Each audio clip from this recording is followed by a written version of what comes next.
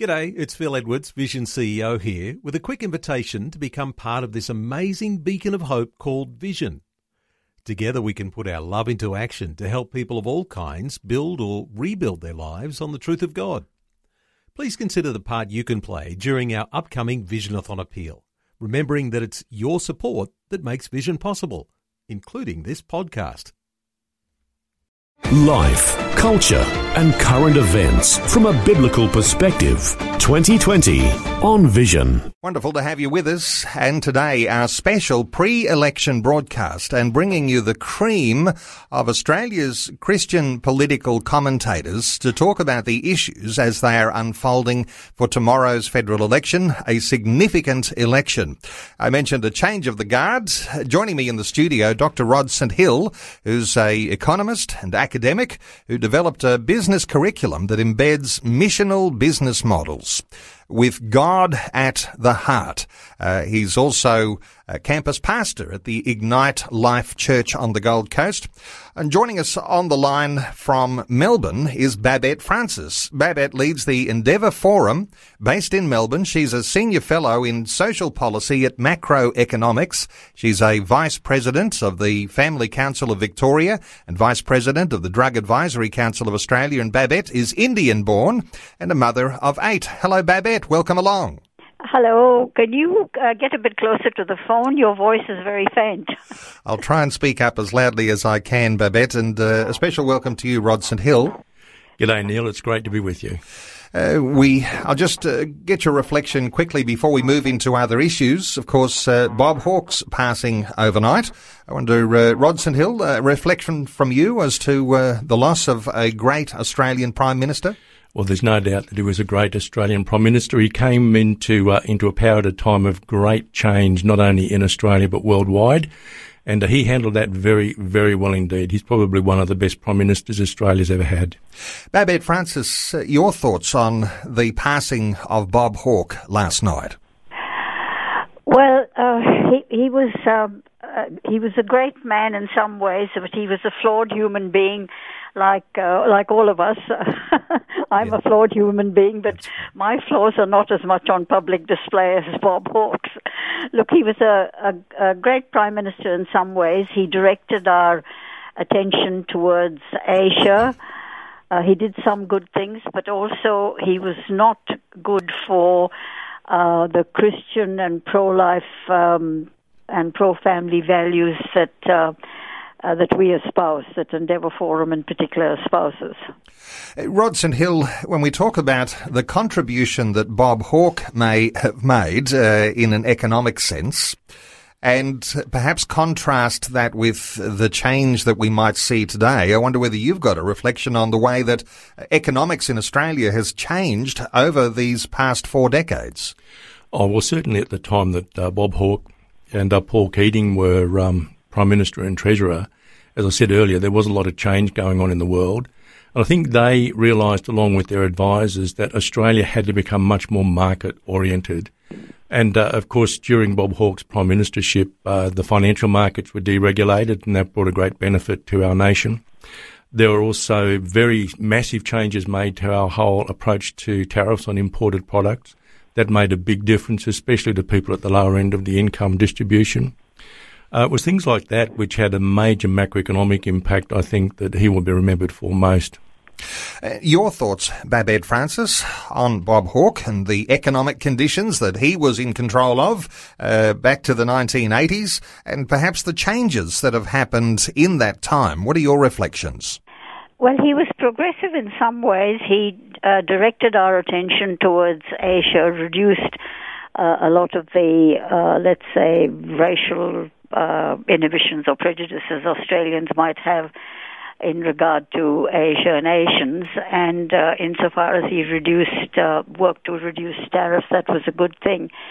But he didn't do a great deal for what I regard as the pro-family movement. You know, I think we probably went backwards during his era because he didn't support traditional family values, issues like income splitting, pro-life values, you know, so his tenure was flawed in many ways. From the Christian pro-life perspective, he was a disappointment. Rodson Hill, when we talk about values and perhaps this idea of pro-life values, Christian values, does that affect the economy of a nation? Because as Babette just seems to indicate there, that there was a regression in the idea of family values, but there was all sorts of progress happening by way of what was happening internationally with our economics. What are your thoughts on the connection between the way that perhaps a government cares for families and ultimate outcomes for an economy? Well, yeah, it does make a difference, and you can't really separate economics from family. You can't separate economics from social policy or anything like that. It's an artificial distinction, actually. And what happens in the economic sphere has massive implications for family. And I know that in the past, some political parties and aspirants for political office have made it clear that they'd like to see an audit of all policy done on the basis of its impact on family. If you don't have strong family, you can't have a strong economy. Babette Francis, when we talk family, here, there is a certain sense in which priorities become important, don't they? It's not just the greed that generates the economic increase, but it's how families are affected. What are your thoughts for families today with the sorts of policies you've been across? Well, I think both parties are flawed in what they're offering families. The top of the list, I would say, what I'd like to see is income splitting between spouses for taxation purposes. That's a really good pro-family initiative, which neither political party has taken up. I regard that as very important. What economists and politicians don't seem to realize is that the stability of families affects the economic situation of the country. Where you have broken down families, that's a great cost in terms of welfare and taxation that's imposed on all Australians. So it's in the interests of, in the economic interests of the country, that we help to ensure the stability of families. And economic policies are one of the ways of ensuring stability of families, because economic pressure, which maybe forces both spouses to go out to do into paid work and either have their children neglected to some extent or placed in long daycare, which is not ideal for young children, is a retrograde policy which ultimately will disadvantage the nation, because you need children to have a stable home life if they're going to be themselves going to be happy, productive, stable citizens in the future. And I'm not sure either policy of either party is geared towards that.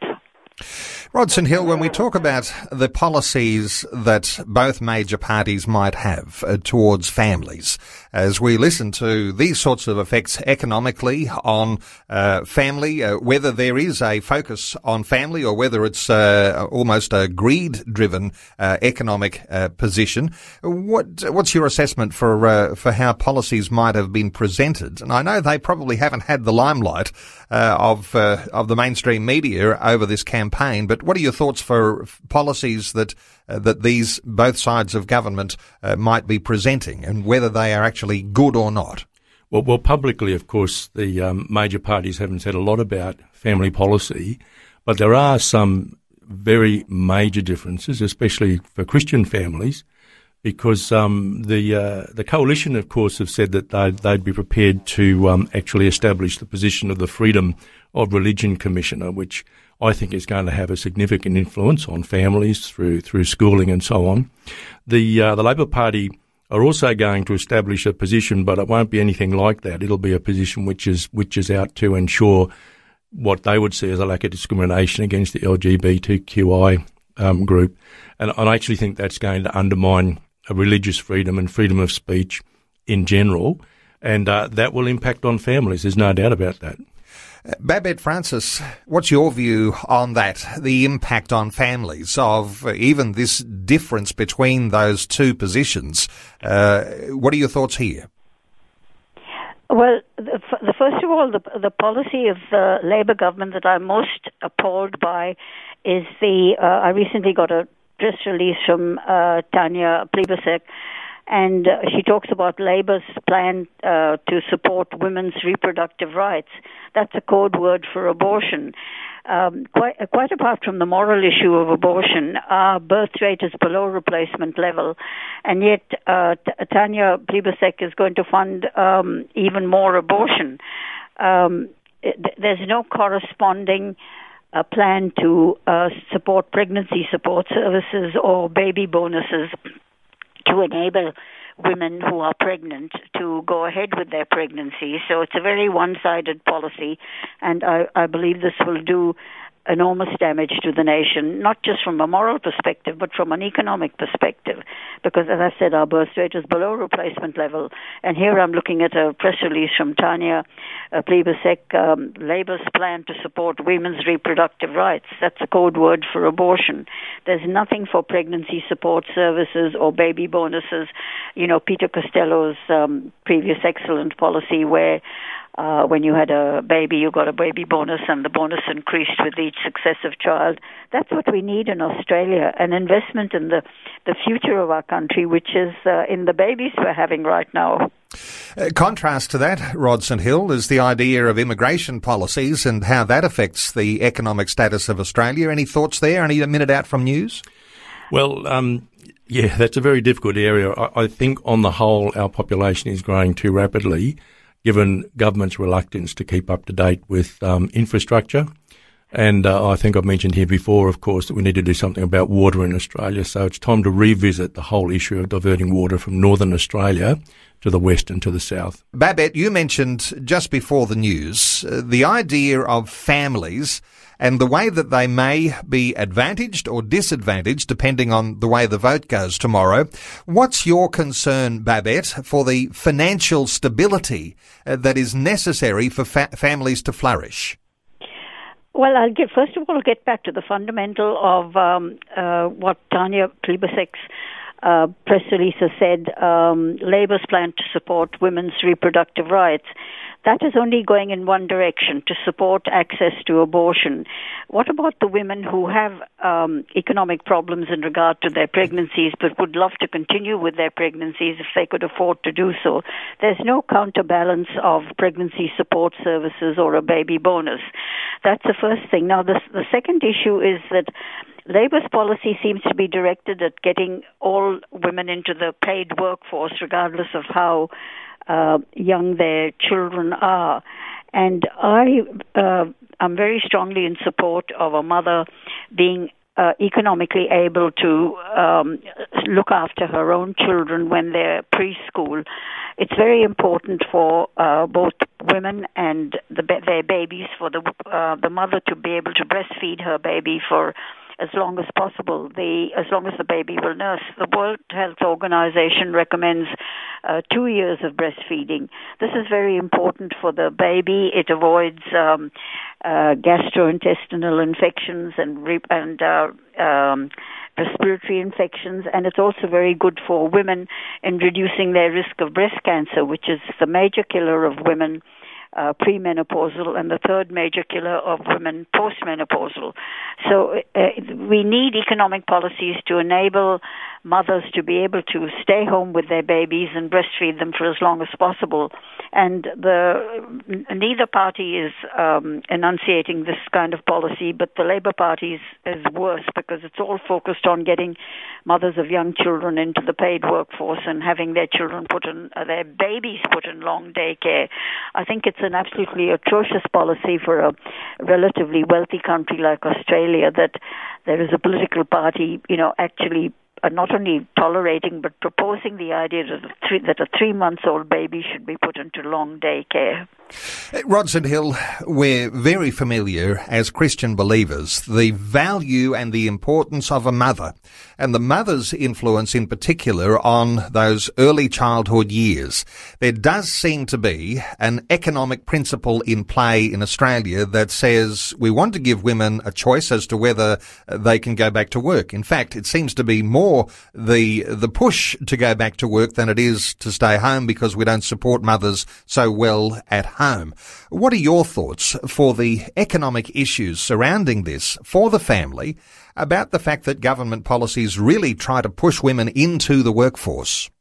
Yes, well, unfortunately, I think that's true of both of the major parties, that there does tend to be this general idea that it's a good thing to get more and more women into the workforce. And in fact, we have the highest participation rate of women in the workforce in our history right now.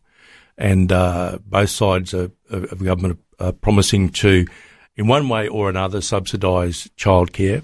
And Babette mentioned a little earlier the idea of income splitting for couples. And that policy idea has been around for a long time. And as far as I know, the only party which is taking that policy to this election is the Australian Conservatives.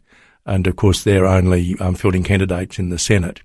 Neither of the major parties has, at this point, come up with any kind of support for that sort of policy. However, I will say this, that if the full income tax reform proposals of the coalition are actually implemented by 2024, something like 90% of taxpayers will fall within that 30% tax bracket, and that will have the effect of bringing many, many couples into the same situation as they would be if there was income splitting. But I really do think that it's long overdue time for us to allow this, because that will at least ease the pressure a little bit on families. Rod St Hill, let me stay with you as we move the conversation forward, because when we talk about conservative governments as opposed to progressive governments, as we might be able to differentiate a coalition from a Labor government, the idea of the size of government is one of those things that usually on the conservative side, where it's conservative economically, they would say that we are wanting to have a smaller government. What are your concerns for size of government on both sides?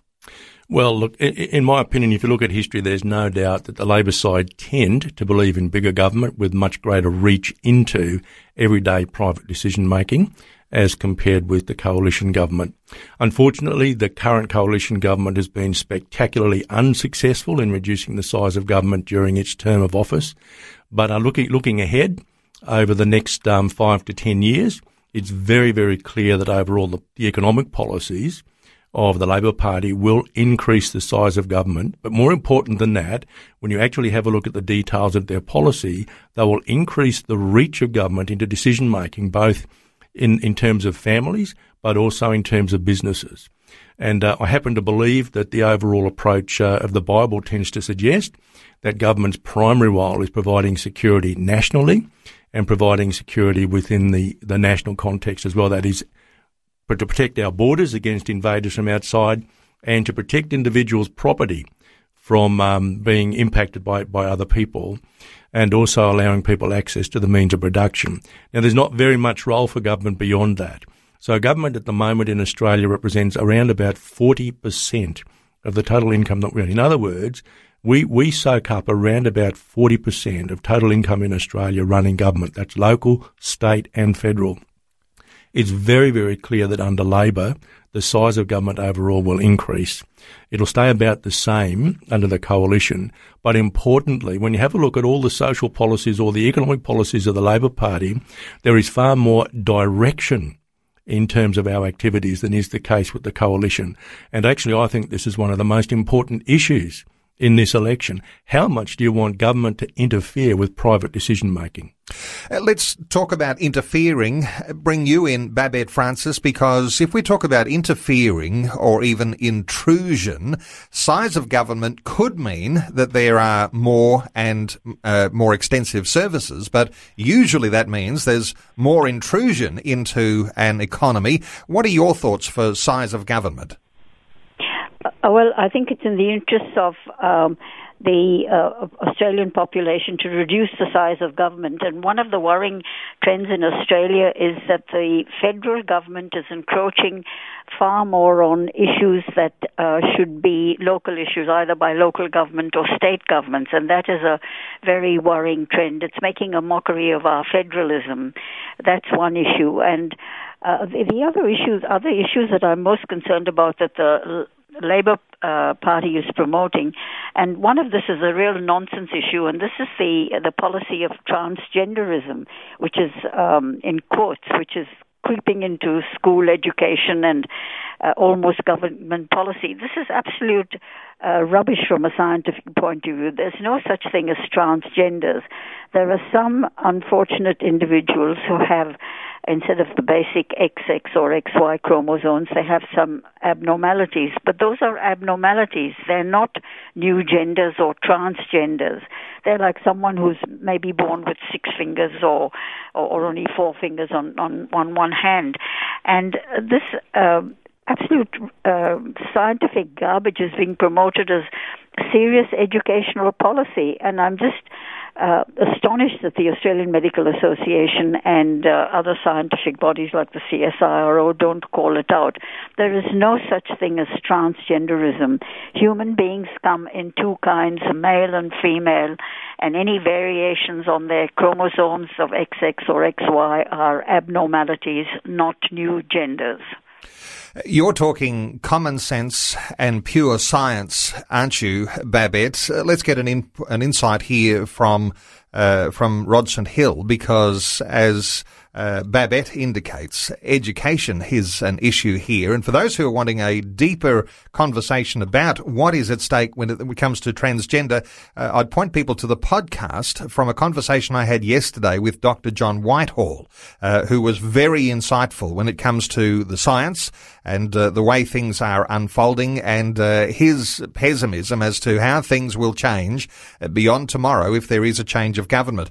But let's get your insights here, because as an academic, as an educator at Rod St Hill, the sorts of things that are being taught in our academic institutions seem to be far from science and much more ideologically driven. What are your thoughts for things that have been developing? Well, I'm not really an expert overall in education, but my impression is that we are now living in a post-scientific age where ideology trumps everything else. And we're seeing that in schools, we're seeing that in universities as well, with the shutting down of free speech. And I think that's something to be very, very concerned about. You know, it's not important that we all agree, but it is important that we all respect one another. And what we're seeing in this election campaign, I think, is evidence that respect is lacking. And certainly that's the case where organisations like GetUp are being involved in local campaigns. There's no doubt that civility is severely lacking. And I know Wendy Francis was talking about that a little earlier today. And, you know, I really do think that we should go back to those days when, you know, the Christians said we have to actually investigate things. We actually have to do good science. But I'm afraid that that's lacking in our institutions to a large extent today. I've heard people talking about this contrast of what's happening in this election, particularly around issues of climate change, where there is an emotionally driven ideological stance that trumps the idea of economic cost. Babette Francis, I know that, as I understand it, Labor hasn't released any sort of model costing for their climate change type of approach. What are your thoughts, though, but particularly on this issue that undergirds this, the emotion that drives the ideology, or the common sense, the science, and the economics that drives the cost of these sorts of things for an economy? What are your thoughts, Babette? Well, I think it affects the poor, the relatively economically disadvantaged families and individuals in Australia. It's all very well for the wealthy middle class and elites in the Labor Party to talk about climate change and introduce policies that push up our electricity bills. But I just shudder to think of the effect it's happening on the economically disadvantaged retired people and the economically disadvantaged families in Australia. I'm on a relatively comfortable middle-class income, but even I'm appalled by my electricity bills, and it's also unnecessary because of this theoretical fear about climate change. Australia can do absolutely nothing to affect climate change one way or another, because India and China, who are the biggest emitters of whatever CO2 are just going ahead on their own way in the interests of their own people, and whatever restrictions we impose on our own functioning in regard to electricity is having absolutely no impact on climate change. It's just making it very hard for ordinary Australians to pay their electricity bills, and that can cause actual health stresses and further and health stresses, health problems impose further economic stresses on the Australian taxpayer. When we talk about the cost of our electricity bill, we're talking about the cost of living, and I know there's been a number of surveys over the campaign where so many electors have said this is the biggest concern that I have, that prices just keep going up, especially when it comes to energy prices. Then there's the issues that go along with, those who are wealthy, and even policies that they would have on the left side of politics of taking some of that wealth and redistributing that, and that might be a socialist style of having a policy platform. You've been concerned, Rod St Hill, about the terminology, the big end of town, almost because that is somehow rather bringing a contrast, even a class distinction. What are your thoughts for big end of town issues that people have been hearing through the campaign? Well, the first thing I'd like to say is that I thank God for the big end of town, because by and large the big end of town create the wealth the rest of us depend upon. And really, it's not going to make all that much difference which party wins. The top 5% of income taxpayers in Australia is still going to be paying about 30% of the tax. The top 20% pay about 80% of the tax. So I really don't see that this idea of the big end or the top end of town is justified at all, especially when it's not defined. We know that it's defined as $180,000 a year in cash income, and they're the ones who are going to pay the additional 2% tax, up from 47 to 49%. And look, I know that many of us think of $180,000 a year as an awful lot, but you've also got to understand that at that level of income, you don't get very much by way of government services for free. So it's not actually all that easy for people on those sorts of income to survive. And I think that it's a tragedy that we might be thinking that somehow or other a tiny proportion of our community ought to be paying the bulk of the revenues to the governments. And I know that some of the rhetoric that's coming from the Labor Party is that things like dividend imputation are a gift. There's no such thing as a gift from government. The government can never gift anything, because it can only give something to somebody when it takes something else from someone else. And I really think they ought to be called out for using that kind of language. Pardon me. We know that if we were looking at extremes on the left, when you say socialism in its extreme form is communism. And we'd say that there'd be extremes on the right too, and this capitalism side, which would indicate that, a society or a economy that's greed-driven has big challenges. Of course, in our Australian parliamentary democracy, we have this House of Review. We have the lower house that frames that legislation, and then the House of Review in the Senate actually has some checks and balances. Let me bring us to what will be an important element of tomorrow's election, of course, and that is the election of people into the Senate. And I know that there are a number of parties that do hold very strong Christian values that would like to see any capitalism in Australia limited by ethics, good Christian ethics, and any other challenges that come from a different side governed by ethics, good Christian ethics. Let's talk, Babette, just for a few moments about concerns about the upper house, the Senate, and really a very quick response because we're running out of time. Your thoughts for how the crossbench might look after tomorrow's election? Well, I hope that we will get some Christians elected to the Senate who will be able to control the worst excesses of a Labour government, if we do get a Labour government in the House of Representatives.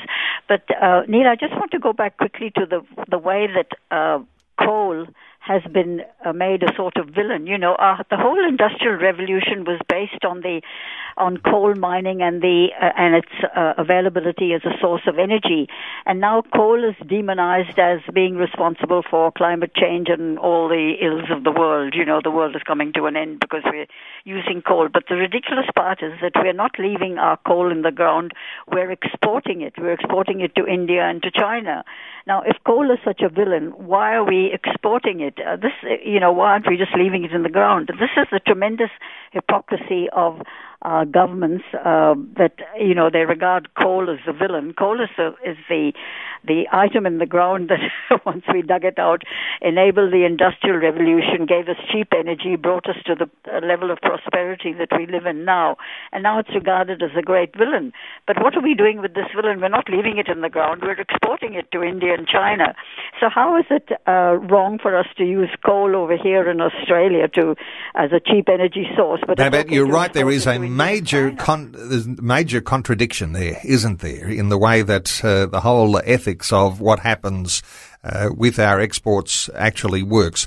We have drawn a time. We have to put a line under this, but I want to say thank you so much to both of you. And just to encourage listeners, before we have a quick 60-second update from Dave Beard on some number crunching about the election, the christianvalues.org.au website has the Christian Values Checklist from the Australian Christian Values Institute. It's a single page. You can look at green ticks and you can look at red crosses as to where the parties stand on the issues that you will be voting about tomorrow. And some people say, I wish I knew more about who stood for what. Well, that's a simple one page. I'll point people also to the Australian Christian Lobby website, where they've got some detailed analysis of the parties and the candidates. Also to Family Voice Australia, familyvoice.org.au. And that's some places where you can arm yourself with some more information before you cast your vote, as there is this encouragement to vote according to our Christian conscience when it comes to this very important election tomorrow. But to Babette Francis in Melbourne today. Babette, thank you so much for taking some time to share your thoughts with us today. It's a pleasure being on your program. And to Dr. Rod St. Hill, thank you so much for making your way to the studio and for offering these great insights. Really appreciate your insight, Rod. You're very welcome, Neil. Let's go to a 60-second update on some of the biggest challenges when it comes to the election, the way things are playing out. Dave Beard is in the studio with us. Hi, Dave. G'day, Neil. Well, there's 151 federal electorate divisions or seats in the House of Representatives. And so before the election, the Liberal National Coalition start with 72, Labor's 71 and 8 crossbenchers, including Bob Katter from the Katter's Australia Party. Now, many polls have had Labor in front 51 to 49 on a two-party preferred basis. So when it comes to changing seats, I'm seeing that the Liberal National Coalition losing 13, however gaining 6. That's Bass and Braddon from northern Tasmania from Labor, Wentworth from an independent in eastern Sydney, Lindsay from Labor in western Sydney, Herbert from Labor around Townsville, and Indi from an independent in northeastern Victoria. The crossbenchers staying at about 8, losing 3 and gaining 3, including the ones gaining Cowper in New South Wales from the Nationals, Farrer in southwestern New South Wales from the Liberals, and Clare, which is around Orange, from the Nationals. And with Labor losing 4 and gaining 11, ending on about 78 compared to the Coalition on 65. So in Labor, winning Leichhardt, Ford, Petrie and Bonner from the LNP, Gilmore and Robertson from the Liberals in New South Wales, Latrobe, Chisholm and Corangamite in Victoria, and Hasluck and Swan from the Liberals in Western Australia. However, there are another dozen seats which are very close, which conceivably could go either way, and I'll share about those in the last hour. But it just demonstrates, Neil, that your vote is very important in this election. What it demonstrates, Dave, is that tomorrow's election is likely to be very close down to the wire. That's right. And, it'll be an interesting night tomorrow night. I think it'll be a long night. It will be. Dave, we'll hear some more from you again shortly, and we're back after Focus on the Family to continue our special Election Eve broadcast and talking to the cream of Australia's Christian political commentators. Back with more then. Before you go, thanks for listening. There's lots more great audio on demand, or you can listen to us live at visionradio.org.au. And remember, Vision is listener supported. Your donation, large or small, will help us continue connecting faith to life for hundreds of thousands of people across Australia and around the world. Learn more or donate today at visionradio.org.au.